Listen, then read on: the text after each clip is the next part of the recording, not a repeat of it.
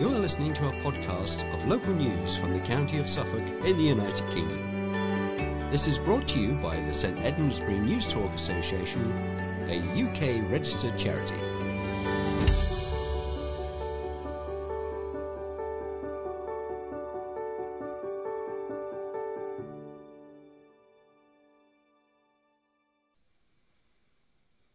Hello and welcome to the 1944th edition of St Edmundsbury NewsTalk for the 31st of August 2023.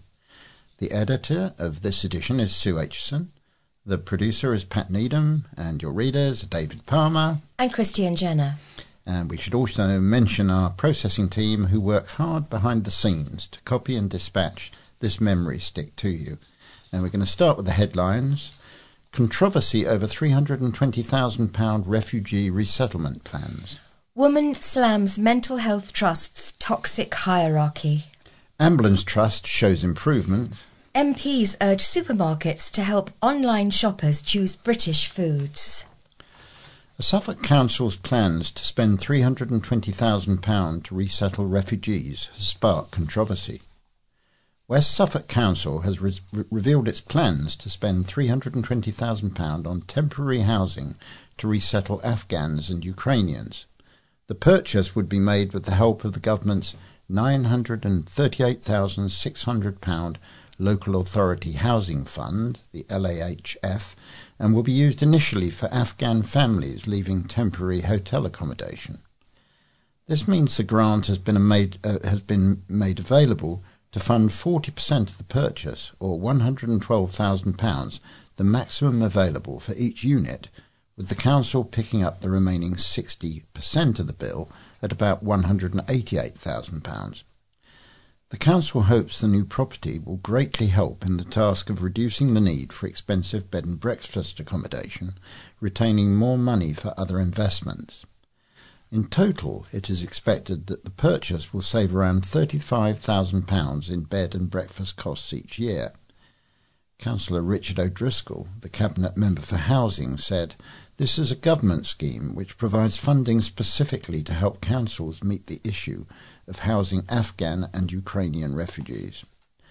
This provides the council with a good way of buying much-needed temporary accommodation, which also frees up other properties. This comes as the council continues to experience rising case numbers of families and individuals presenting as homeless as a result of the cost of living crisis. Questions have been raised as to what impact the purchase of the property would have on the state of the council's finances. Councillor O'Driscoll, however, has reassured that this spending will have no impact on how services are delivered across the district. He said the council maintains a fund to be used to seize on these opportunities, which means we are in a good position to bid and benefit from such national schemes. At the same time, it reduces the current financial pressure on the authority through the cost of bed and breakfast and supplies. An income which means the housing can continue to be used when its current need finishes. Nevertheless, Councillor Nick Clark, the Conservative group leader, believes there should be more scrutiny paid to this spending, as the money could be used for other things. Because the total spending is below the £500,000 threshold, this means approval can be made by the relevant portfolio holders and not have to go through a full council meeting. Although this purchase is aimed at Afghan and Ukrainian families, the temporary accommodation can also be used for general use. The council has also indicated it expects the purchase of the property to produce a 16% return on investment after borrowing costs. As it stands, the proposal is an in-principle decision, as the property has not yet been identified and has been sent to councillors, who will have a chance to speak their mind before its decision on September the 20th.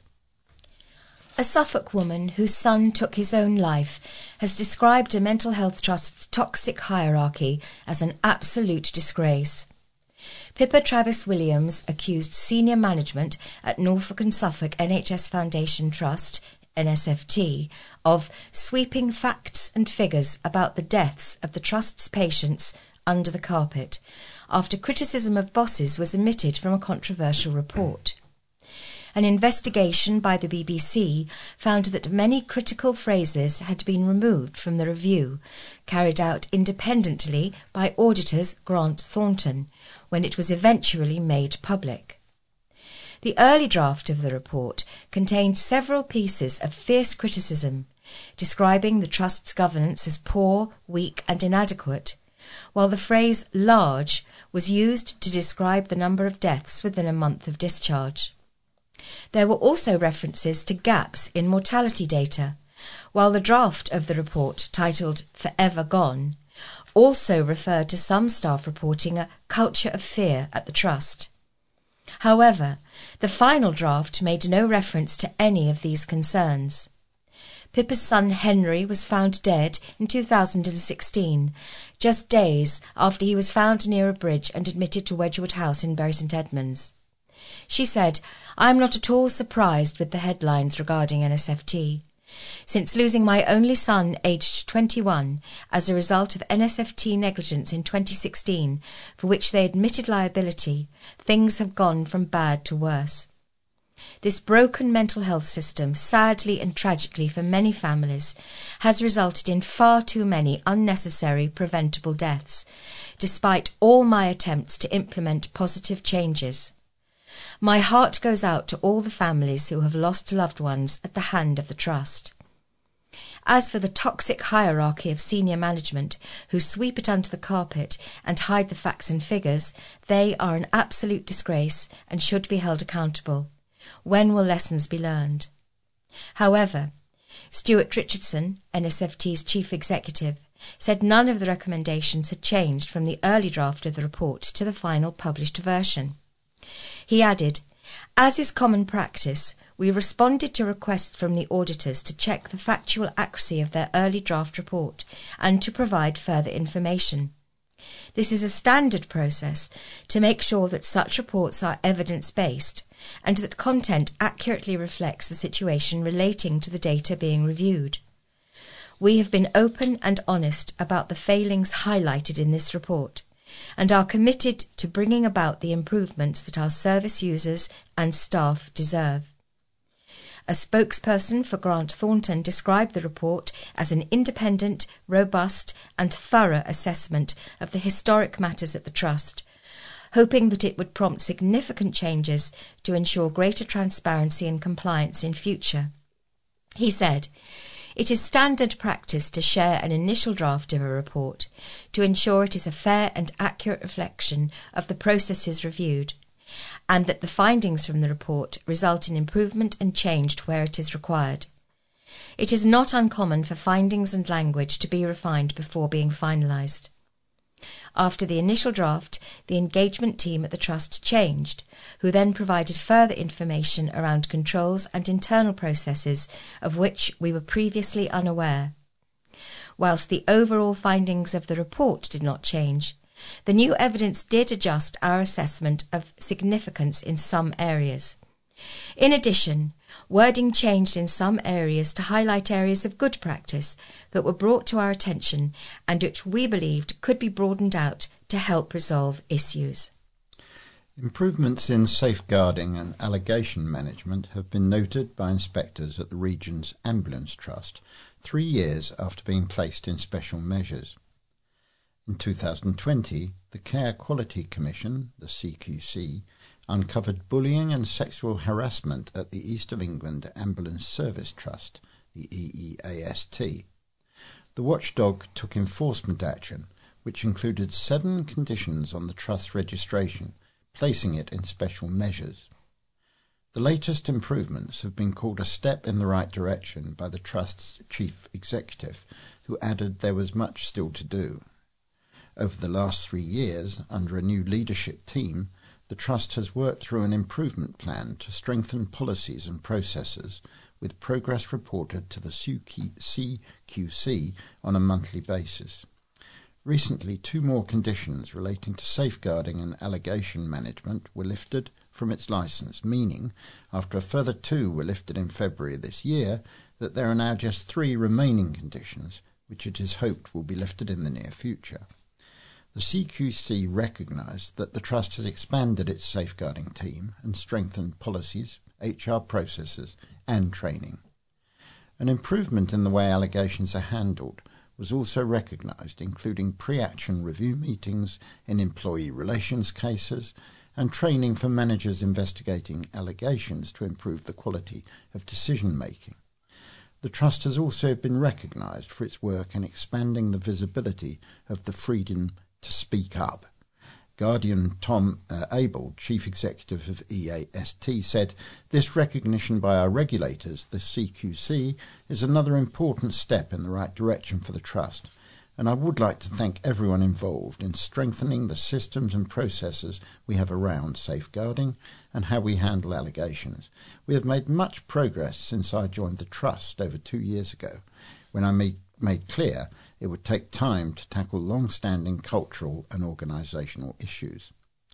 We know that there is still much to do to reach our goal of making EEAST a great place to work, volunteer and learn, and providing an excellent service to our communities, which we are committed to doing." MPs have called on supermarkets to support East Anglia's farmers and food producers by making it easier for online shoppers to buy British. More than 100 politicians have signed a letter to retailers, urging them to highlight homegrown food and drink by including a Buy British section on their online shopping pages. The signatories include Central Suffolk and North Ipswich MP Dr Dan Poulter, who said this would encourage customers to identify and choose seasonal local produce while supporting local farmers. He added such support would be vital in a year when farmers face an expensive harvest after the hottest June on record and a wet July, which delayed field operations and added grain drying costs on top of the high prices for fuel, fertiliser and energy. "I'm pleased to have played a key role in coordinating this important initiative," said Dr Poulter. "I talk to farmers in Suffolk regularly, and they tell me time and again the best way we can support them is to simply buy British.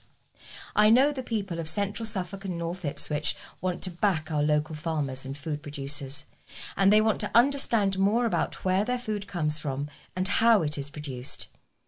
This simple change on a web page helps to ensure homegrown food is easily identifiable and something I wholeheartedly support." Minette Batters, President of the National Farmers Union, NFU, welcomed the campaign. She said, "We have been asking retailers to commit to signposting British produce for a number of years, so it's great to see MPs and their constituencies getting behind the idea of a Buy British tab online. We know from our own independent survey that 86% of the public want to buy more British food, but it is often tricky to determine what products are produced in the UK, and this simple change would help shoppers to do that." Moving on to general news, almost 500 homes complete with a new relief road could be built west of Bury St Edmunds if fresh plans submitted to a council are given the go-ahead. Applicant Pigeon Bury West Limited first submitted proposals for 485 homes on land off Newmarket Road in 2019, but concerns were raised around the access roads, which included roundabout access onto Newmarket Road and a part relief road onto Farnham Lane, as well as the green buffer and the total number of homes included. In a new application before West Suffolk Council, the applicant is once again seeking permission for up to 485 homes, but has made changes to the planned relief road, including roundabout site access on Newmarket Road and Westley Road, as well as a new priority junction from the relief road onto Hill Road. The plans seek full permission for the relief road and outline permission for the homes, which would be between 2 and 3 stories and of various sizes and tenures, including family housing. The site, which is located on the western edge of Bury St Edmunds, just 200 metres south of junction 42 of the A14, would be complete with open space, including play areas and landscaping. Drainage basins would be constructed next to the relief road, and there would be a new pedestrian and cycle route onto Oliver Road and cycle connections onto Newmarket Road. The scheme is on land allocated for residential development. Original proposals included the provision of land for a sub-regional health campus to enable the relocation of West Suffolk Hospital, but in 2021 the hospital announced it had purchased Hardwick Manor to the south of their existing site with the intention of moving there instead. A statement to West Suffolk Council on behalf of the applicant said, "For the purposes of clarification, land for the former health campus site does not form part of this planning application, although the proposals ensure that it doesn't prejudice any future development of the site should any future proposals come forward." They added that the scheme would bring key benefits to Bury St Edmunds and Westley, including the delivery of market and affordable housing. We'll be back. That's the message from the shocked manager of a town centre Waffle House after a fire broke out at the venue last week. Police and fire crews were called to Casper's Desserts on Cornhill on Sunday the 20th of August. A fire is understood to have started when an ice cream dispenser caught light. The interior of the eatery, which employs 16 people, has been smoke damaged throughout. Repair work is underway, backed by the Dessert House franchise, which has eateries across the UK. Adam Nesbitt, Casper's operations manager at the Bury franchise, said, "We are just in shock. A piece of machinery caught fire and the restaurant was evacuated. It's badly smoke damaged throughout. We don't have a time frame, but I would like to reassure customers we will be back." 2 engines from Bury attended the blaze along with police. Suffolk Fire Services said the ground floor was well alight when they arrived, with smoke spreading to the second floor. No ambulance was called, but staff members were taken to hospital to be treated for breathing in smoke, the service said. The fire was extinguished by 10:30 p.m, and crews set about ventilating the building and those nearby. The area around the shop was cordoned off and nearby roads were initially closed. There were no reported injuries. Firefighters used a hose reel jet to tackle the blaze. A statement on Casper's Facebook page states the restaurant will be closed until further notice. The Dessert House sells ice creams, gelatos, waffles, crepes, milkshakes, smoothies and sundaes. Customers also expressed their shock at the fire, wishing the staff well. Neighbouring bakery Greggs has also been closed since the fire, and Greggs has been approached for comment. A very rare clock is back on display in Bury St Edmunds, the town in which it was invented, replacing one stolen by burglars more than 30 years ago. The pyramidal skeleton clock was invented by John Pace, who worked out of Abbeygate Street from 1823 to 1855. Moyses Hall Museum, run by West Suffolk Council, has secured a John Pace pyramidal skeleton clock, believed to be one of only 8 in existence, to include as part of the Gersham-Parkington collection on display. The purchase has been made possible using £3,000 from the Gersham-Parkington bequest, and thanks to help from the clock's previous owner, Mr. W. Barnard. In 1952, Frederick Gersham-Parkington left his rare collection of clocks to the town in memory of his son, who had died during World War II. Funds were also left for their upkeep and purchases of clocks to add to the collection. The following year, 1953, saw a museum open on Angel Hill where the pieces were displayed. However, that museum was targeted 3 times by burglars. A Pace pyramidal skeleton clock was stolen from the collection in the last burglary in 1991. Councillor Ian Shipp, Cabinet Member for Leisure and Culture, said, "After all these years and previous attempts by others, we've finally been able to reintroduce one of these magnificent clocks back into the Gersham-Parkington collection, which we are proud to display at Moyses Hall." A Bury St Edmunds-based organisation, which has supported thousands of families since its foundation 40 years ago, is calling for the community to support its milestone year celebrations. St Nicholas Hospice Care was founded on August 24th, 1983, to provide vital services to people in West Suffolk and Thetford facing death, dying and grief. Now, in its milestone year, the hospice is thanking the community for its support and raising awareness of end-of-life care and the support it offers patients, families and friends, from specialist medical care to bereavement support and practical help. Linda McInhill, Hospice Chief Executive, said St Nick's was born out of the belief there should be something better for those facing terminal illness and their loved ones. Those words, spoken 40 years ago by our founder, the Reverend Canon Richard Norburn MBE, remain true to this day and are at the heart of everything we strive to do. St Nick's has been shaped by so many compassionate people who have helped build our legacy along the way, and we want to use our 40th year to recognise those wonderful people. Nobody knows what the next 40 years will bring, but with an ageing population and far greater demand for our services, we will need to step up to the mark and support even more people in the coming years to ensure no one in our community faces death and loss on their own. We're proud to have been part of our community for 40 years. We've cared for you and your loved ones, and you have cared for us. Together, let's celebrate 40 years of caring.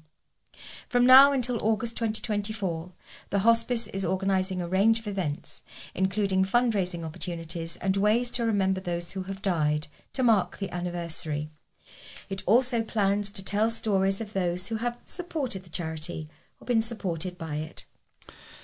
The Bury St Edmunds charity shop has marked its 10th anniversary with a special celebration for its volunteers. The Salvation Army shop on Cornhill celebrated a decade on Tuesday and thanked customers with a 10% discount. Manager Lisa Hampton, who has worked at the charity shop for just over a year, said, "It's great. It's been 10 years. Some shops aren't surviving and we're still going strong. All our customers, old and new, are fantastic, and I'd like to thank them. I look forward to seeing them for the next 10 years. Lisa organised a spread and a special cake with the Salvation Army logo to thank volunteers, some of whom have disabilities or learning needs. Anyone interested in volunteering can speak to Lisa in the shop. British Sugar has announced this autumn's factory start dates for its 2023-24 sugar beet processing campaign. The Bury St Edmunds site in Suffolk will be the first of the company's 4 factories to open for deliveries from East Anglia's sugar beet growers on September the 4th. It will be followed by Newark in Nottinghamshire on September the 11th, and then at 2 Norfolk factories, at Wissington in West Norfolk on September the 21st, and finally at Cantley on the banks of the River Yare on October the 9th. British Sugar Agriculture Director Dan Green said, "We look forward to working with growers, harvesters and hauliers over the 2023-24 season and wish everyone across the British beet sugar industry all the best for a safe and successful campaign." The owners of a Suffolk distillery will bring Stowmarket residents the best local spirits at their new bar when it launches next week. Tom Mills and Ryan Luke, who took over the heart of Suffolk Distillery, are now launching their own venue, joining Langham's Cafe in the mid-Suffolk town to serve their best products. The family distillery was founded by husband and wife team Martin and Karen Luke in February 2018, turning their dreams into reality. Langham's Wine Bar, by Heart of Suffolk Distillery, located in Marketplace, will have the big launch of the wine and cocktail bar on Friday, September the 1st. Mr. Mills said, "We'll start from 5 p.m. on Friday, serving our guests 3 mini cocktails on arrival. Then we'll welcome our first customers with meat and cheese boards, all from local suppliers, as well as other local foods. Our idea for the bar is to serve drinks that are Suffolk supplied. All of the spirits are made by our distillery, which has been growing for the last few years, expanding from a small family business to a big enterprise. But we're still very much in the kind of family backing. All our gins are named after family members. We decided it's time to push them out wider into Suffolk, so we are opening the bar in Stowmarket, as well as an event space next to our distillery." The owners added that their goal in business is to expand their brand presence and also help local businesses. Mr. Mills added, "We're aiming to put lots of different local suppliers in our place and sell their products. I think it's really good for local people to eat and drink local things, and we also want to give Stowmarket something extra that it doesn't already have. The bar will be organising many community events, including live music evenings, game nights and weekly quizzes. The customers will also be able to meet the local suppliers and get to know their products. Sparks were flying as namesakes gathered for the first time in Rattlesden last week, leaving organisers on a high. The unusual reunion of people with the surname Sparks, Spark, or Sparks with an E, was inspired by a Yorkshire man's quest to unearth his family history. Stuart Riding of Halifax began researching his family tree a decade ago, starting on his paternal side, before his late mother Kathleen Sparks asked him to do the same for her side of the family. And so began his sparky journey, which led to his discovery Rattlesden was the ancestral home for many people with the name Spark and Sparks and Sparks with an ES. After visiting the village with his cousin Jean Sparks last year and receiving a fantastic welcome, Rattlesden Pavilion was chosen to host the family reunion. Organised by the Sparks Family Research Group, the event was attended by more than 100 people, who enjoyed viewing displays of old photographs, maps and documents. There's an overwhelming sense of satisfaction and success. We had so many people there and so many positive comments, said Stuart. With so much research on display, there was a bit of an information overload. I don't think anyone walked away not knowing more than when they arrived. The organisers and I are just left reeling from the high of it. Where do we go from here and how do we beat that? With more than 16,000 people in the Sparks family tree and other offshoots to connect, Stuart believes there is potential for more events and research. Family from across Suffolk, Norfolk and Essex joined the event, with Stuart believing his family may have travelled the furthest. But the biggest thing to come from it was seeing people connect. There were family members who hadn't seen each other in years, or some who had corresponded previously but never met face to face, said Stuart. It was just beyond all expectations. A Sight Lost charity is looking for Bury St Edmunds residents for temporary homes for its trainee guide dogs in the town. Volunteer Fosterers for Guide Dogs provides places for dogs on evenings and weekends as they complete the latter stages of their training, with all costs covered. The fostering is for dogs around 17 months old for between 6 and 8 weeks, before the dog moves to the final stages of their training with someone living with sight loss. Chantal Marie, guide dog mobility specialist responsible for training guide dogs in the area, said, "Becoming a volunteer fosterer for our charity is a great way to experience having a dog at home without the full-time commitment of having a pet dog. We wouldn't be able to keep our guide dog service running without the support we receive from our amazing fosterers. So if you think you can help us, please do get in touch." Applicants would ideally have a maximum of 1 cat or dog at home and no children under 12. If you could provide a temporary home for a trainee guide dog, call the charity on 0800 781 1444. The Dad's Army Museum in Thetford had a very special guest join them at the weekend to loan a very special pair of glasses for display. Robbie McNabb, a friend of Arthur Lowe, who played Captain Mannering in the highly popular BBC sitcom, visited last week to talk about his time with the much-loved actor and his family. Mr McNabb also presented the museum's own Captain Mannering, Mick Whitman, with a pair of spectacles worn by Warmington-on-Sea's finest for the site to use in a future display. The museum is open every Saturday from late March until the end of November, 10 a.m. to 3 p.m. It's also open Tuesdays during the Norfolk school holidays and Tuesdays in July, August and September. Now we're going to move on to our letters, and the first one has a heading, "We're lucky to have West Suffolk Hospital," and it's from Marion Lee via email.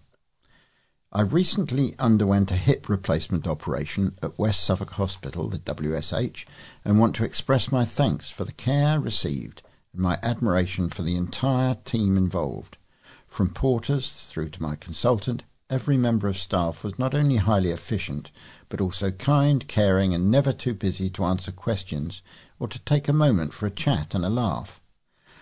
It's really easy to complain about waiting lists or less than perfect service, and I did have to wait and had a postponement, but it is important to remember just how fortunate we are to have this wonderful resource at the heart of our community. And it's all due to dedicated people working in very difficult circumstances. Thank you so much, WSH. And here is a letter headlined, Wary of Law Change Idea. Regarding Charlotte Jenkins' letter concerning Lucy Letby not attending sentencing, I totally agree that it was disgraceful she didn't go into court. What she did was evil and beyond comprehension. I am glad that she will spend the rest of her life in jail. However, the law being changed to force someone into court for sentencing is something to be wary of, in my view. According to prison officers, it would take at least 6 people to bring the suspect to court, especially if they resist. Are you going to have them dragged, kicking and screaming, into court to face sentencing? What about the effect on those people in the courtroom? The American system tried this, and the suspect ended up shouting obscenities at the victim's family. What if Letby shouted something that distressed the baby's families even more? Are we going to go down the route of drugging someone to get them to court? Then you end up with all sorts of moral dilemmas. Say someone doesn't attend sentencing for a car theft. Do you do the same? What if Letby dies during the struggle, or worse still, seriously injures or kills a security guard? What would you then tell the guard's family? There are lots of things to think very carefully about with this. It is not as easy and straightforward as you think. In an ideal world, this individual would do the right thing and attend court. However, she has no problem with not being a decent human being, and that is from Vivian Tinkham in Ipswich. Now a letter from Mark Sutcliffe in Bilderston, and he heads his letter Battle for Our Survival, and writes, 2016 seems so long ago that I wrote to you about the likely perils of Brexit. Also about the dangers inherent in supporting right-wing populist politicians like Trump and Johnson. Years later, with Trump and Johnson, and Brexit for that matter, in disgrace, I could say I told you so, but I won't. There is a war going on, not specifically the terrible conflict in Ukraine, although I feel that's part of it. I'm talking about the war between good and evil. Human beings are the most intelligent and aware animal ever to walk the earth, and yet some seem hell-bent on destroying it, or at least making it uninhabitable for our current civilization. A minority have seen the light and are crying out to the powers that be to act. Evil in the form of extreme greed is marshalling its forces to keep us to the wheel, consuming all in our path. The evils of intolerance, racism, sexism, and othering are rife.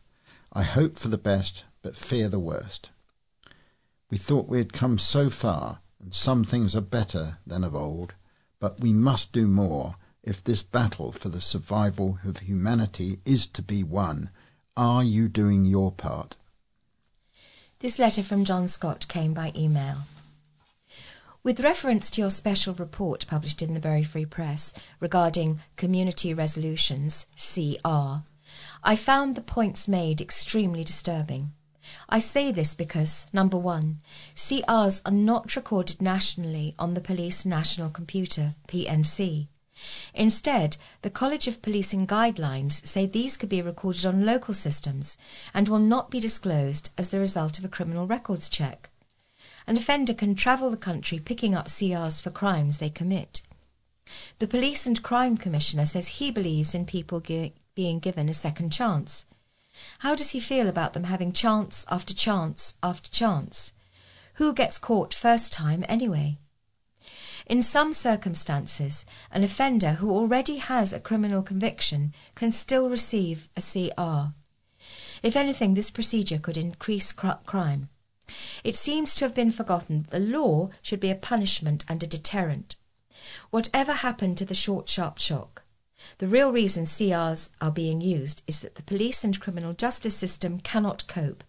Justice is not being done, let alone being seen to be done. Now, a letter from Vera Hughes, Bury St Edmunds, headed, "The country has suffered so much. When is this Tory government going to find a proper solution to dealing with people coming to Britain in the small boats? They may not be genuine people seeking to live in Britain. Those of them who complain or refuse to accept where they are offered should be sent to the nearest safe country that they probably passed by getting to our country. British people need to have the right to demand a limit to be agreed on exactly how more we can cope with and not cause our own people to suffer extra hardship. We have had to suffer the COVID pandemic, having to choose about leaving the EU and all the things our own people are up against right now, having somewhere to live that one can afford, a job that pays a decent wage one can live on, a health service that is suffering due to Tory bad management, ever-increasing food prices, gas and electric companies raking in high profits, scams out to rob people, products being sold online being unsafe to use, dental treatment now mostly privately run, longer waits to see your own doctors for just 10 minutes, and lengthy delays in having vital operations carried out. So British people have more than enough to deal with right now. We need to see our present government sorting the growing problem of possible bogus arrivals out to enjoy a cosy existence here, paid for at taxpayers' expense. Why are these people risking death in order to get to Britain? Sort out this dire problem for all our sakes. How pleased I was to see that Lavenham butchers are now imploring customers to pay them in cash rather than by card, due to the high charges levied by banks on card transactions. On the BBC Breakfast programme recently, the host, Roger Johnson, surprised his co-host, Naga Manchetti, by saying that he always paid by cash and never card. The Lavenham initiative follows the initiative of shops in Bury St Edmunds again asking to be paid in cash. This was further amplified for us on a trip to Felixstowe, when, buying refreshments at a superb cliff-top kiosk, the proprietors prefer cash. Cards are often an inconvenience, especially if the Wi-Fi connection is erratic. There is a pub restaurant on the Shotley Peninsula near Ipswich, which, when it reopened the year before the pandemic, decided to be card only. For many years it was a favourite dining pub, but I will never go into it again. The COVID pandemic hastened the imposition of restrictions and different ways of working by a government whose approach then is now being seen as deliberately controlling our everyday lives. Card payments, now so unnecessary, have only served to panic the public into the arms of the greedy and disgraceful banks. I myself have an abhorrence of too many businesses having access to my finances. The die may have been cast, but there is no reason why the public should not try and wrestle it back. Cash, remember, is still the legal tender of the UK. It should still be king, and that letter is from Graham Day in Stowmarket. Now a letter from Anne and Michael Torrode from Bury St Edmunds. Store closure was a sad day for the area, they say. Shopping at the Mildenhall Road Co-op was always enjoyable. The staff extremely helpful and friendly, not the hustle and bustle of big supermarkets. We shopped there ever since it opened, and the previous shop over years. It's a sad day for people in that area, as it was so handy. Good luck to the managers and team for the future. And here's a very short letter from G.M. Snipe of Orford. Nadine Dorris has resigned as an MP. As the late Windsor Davis, also known as Sergeant Major Williams, would say, "Oh dear, how sad, never mind." Chocolate fireguards and ashtrays on motorcycles spring to mind. Let's go back to some general news. A man who fled Austria on the eve of the Second World War has revisited the Suffolk village in which he lived when he first came to Britain.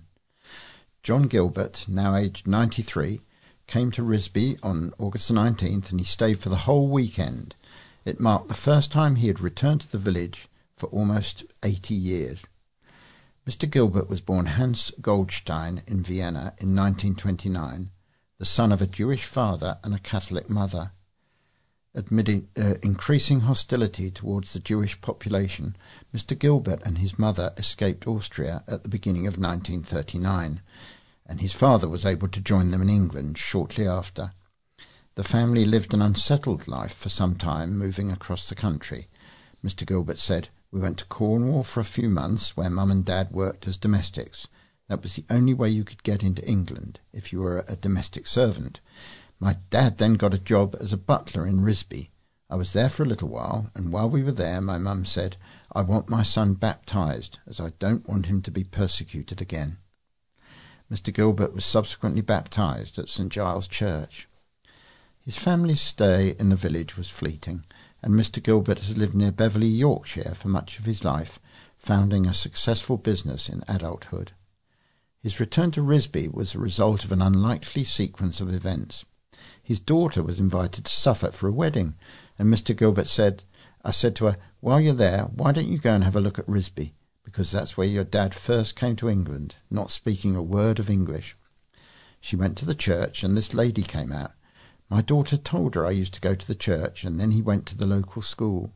The lady said, 'Well, that's not a school anymore, that's my house.'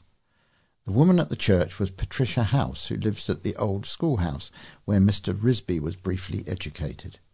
Her encounter with Mr. Gilbert's daughter took place over 3 years ago before COVID, and it was only on Saturday that Mrs. House was able to welcome the former resident back to Risby.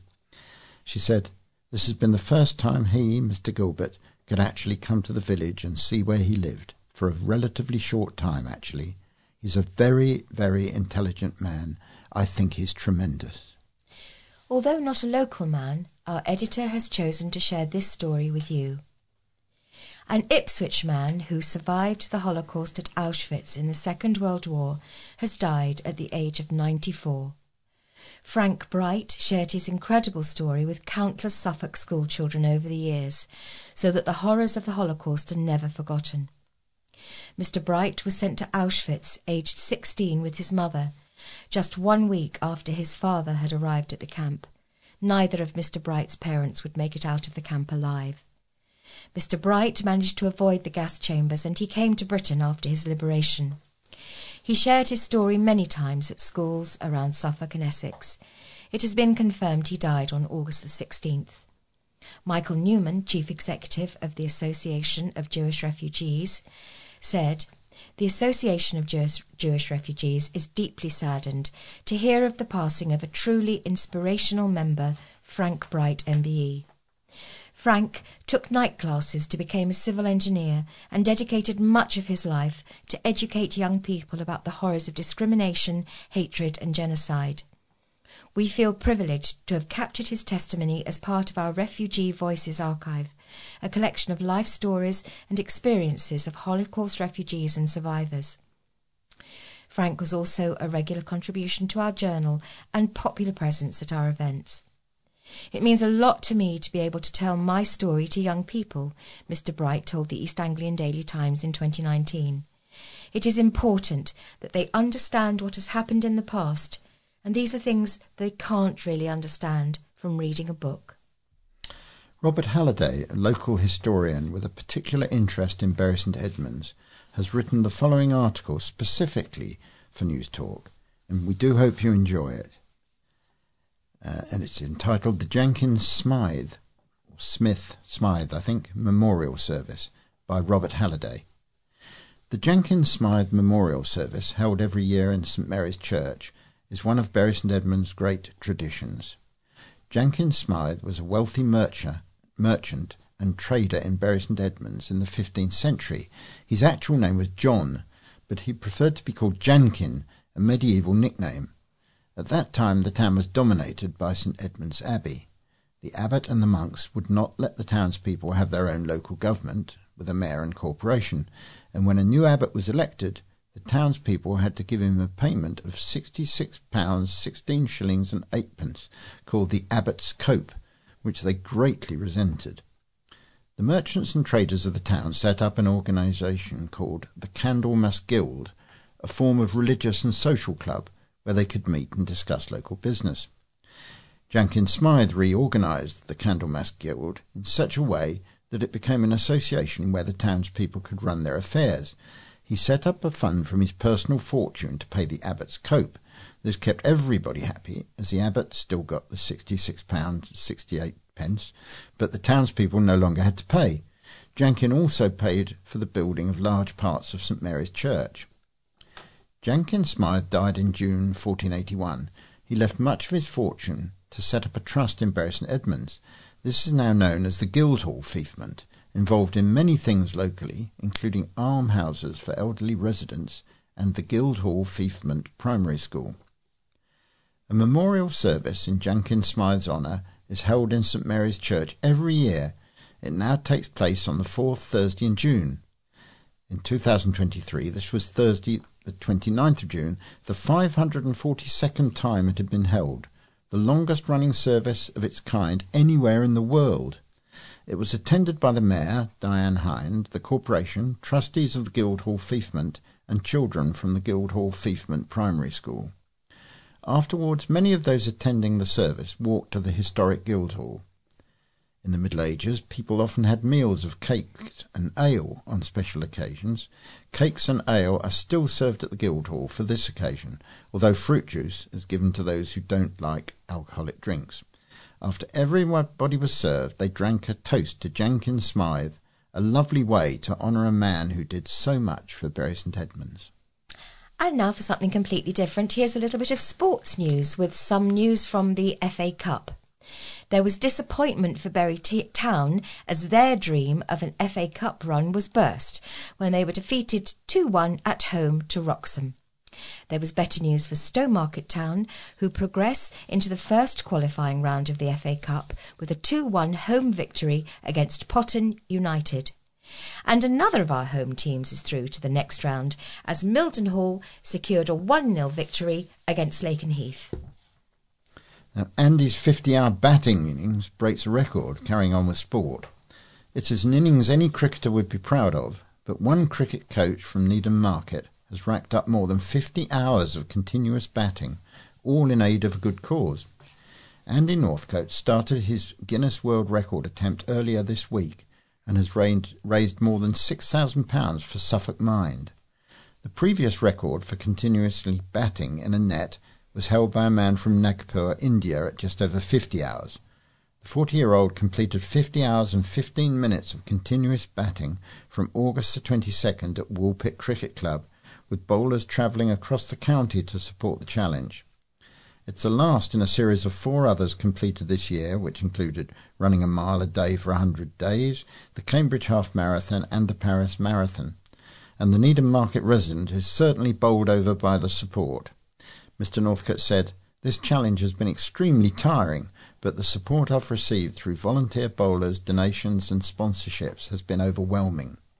Suffolk Mind does amazing work in supporting and raising awareness of mental health in the county, which is why they are my charity for 2023.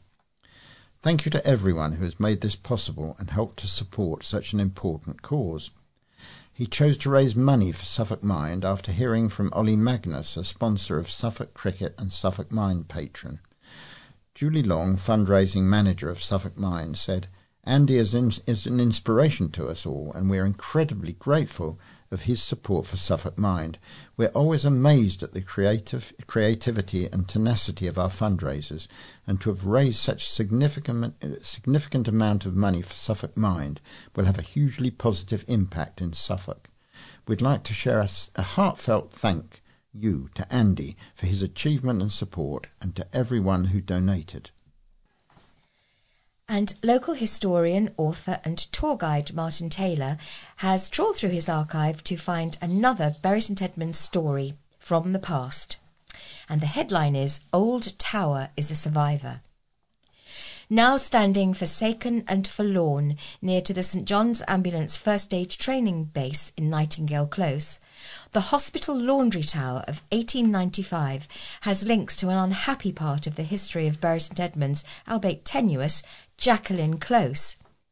The Suffolk General Hospital, as it was then known, opened in January 1826 on the site of a former Napoleonic military depot in Chevington Road, soon to be renamed Hospital Road, which once held 10,000 stands of arms. With the end of the Napoleonic Wars, a local committee came about, chaired by the Duke of Grafton, to provide a hospital for Bury and surrounding areas.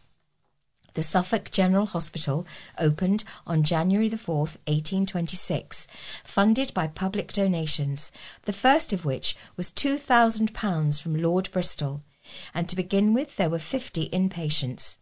Later, the whole hospital was remodelled by St Peter's Church architect John Hakewell, 4 large wards having a capacity of 84 patients.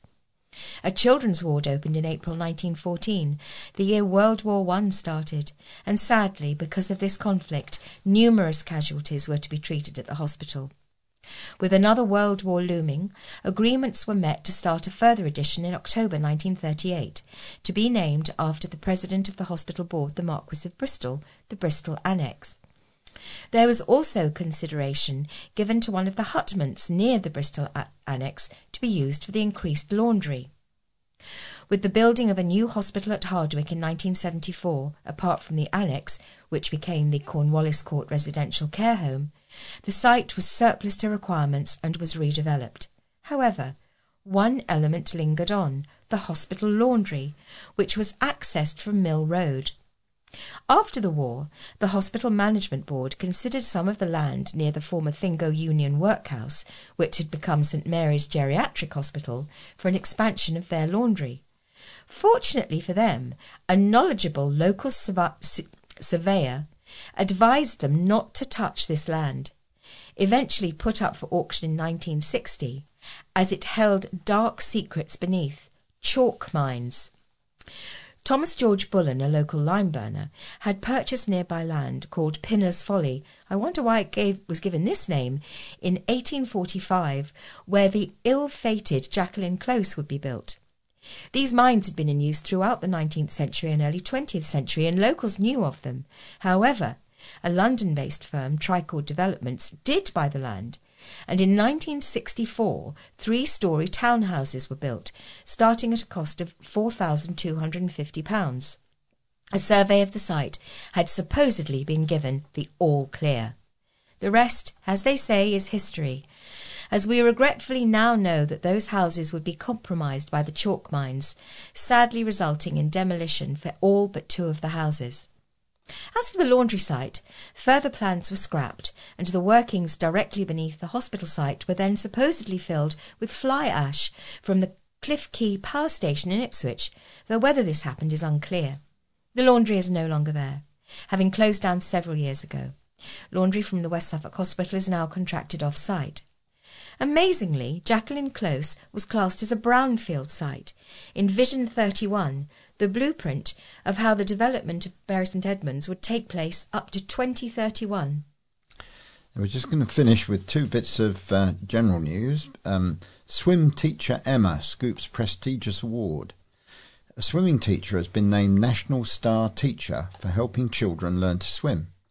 Emma Holland, who lives in Needham Market, has been teaching at Puddle Ducks, Suffolk, since 2017 and was handpicked by Mike Goody, 8-time Invictus Games gold medal winner, to receive this award. She said, "I'm thrilled to have been nominated for this national award, let alone win." And then there's a new eatery poised for empty bills. A new Indian restaurant looks poised to open in Bury St Edmunds in a site recently vacated by another eatery. Mowgli Street Food is advertising for staff for its new Bury restaurant, but the company has not yet confirmed where it will be located or its opening date. However, its website says it's currently seeking an assistant manager and a junior sous chef, with both jobs listed as being located at 50 Abergate Street, which until earlier this month was occupied by Bills. Mowgli was founded by former barrister Nisha Katona, now a chef, author and TV personality. In 2015, it now boasts restaurants in Birmingham, Brighton, Cardiff, Cheltenham, Edinburgh, Glasgow, Cheshire Oaks, Leeds, Leicester, Liverpool, London, Manchester, Nottingham, Oxford, Preston and Sheffield. Mowgli has been contacted for comment. We are coming to the end of this edition of St Edmundsbury NewsTalk. If you have any comments about the memory stick or difficulty playing it, please use the phone number on the pink sheet which you have been given. Alternatively, you can put a note in the pouch when you return the memory stick to us. We would like to acknowledge our appreciation to the Bury Free Press, the East Anglian Daily Times, Haverhill Echo and Newmarket Journal, from whose pages most of our items have been taken. NewsTalk will be back again next week. So until then, from David, Christian, Pat and Sue, it's goodbye. Bye.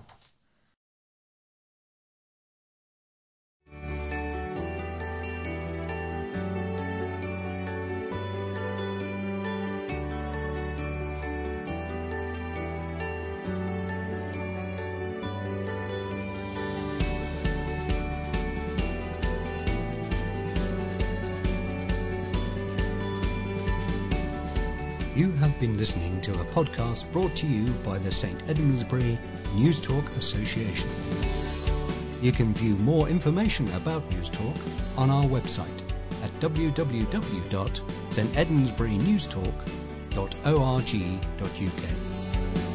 The music in this podcast was provided under Creative Commons license by Scott Holmes. This podcast was created entirely by volunteers in our Bury St Edmunds studio.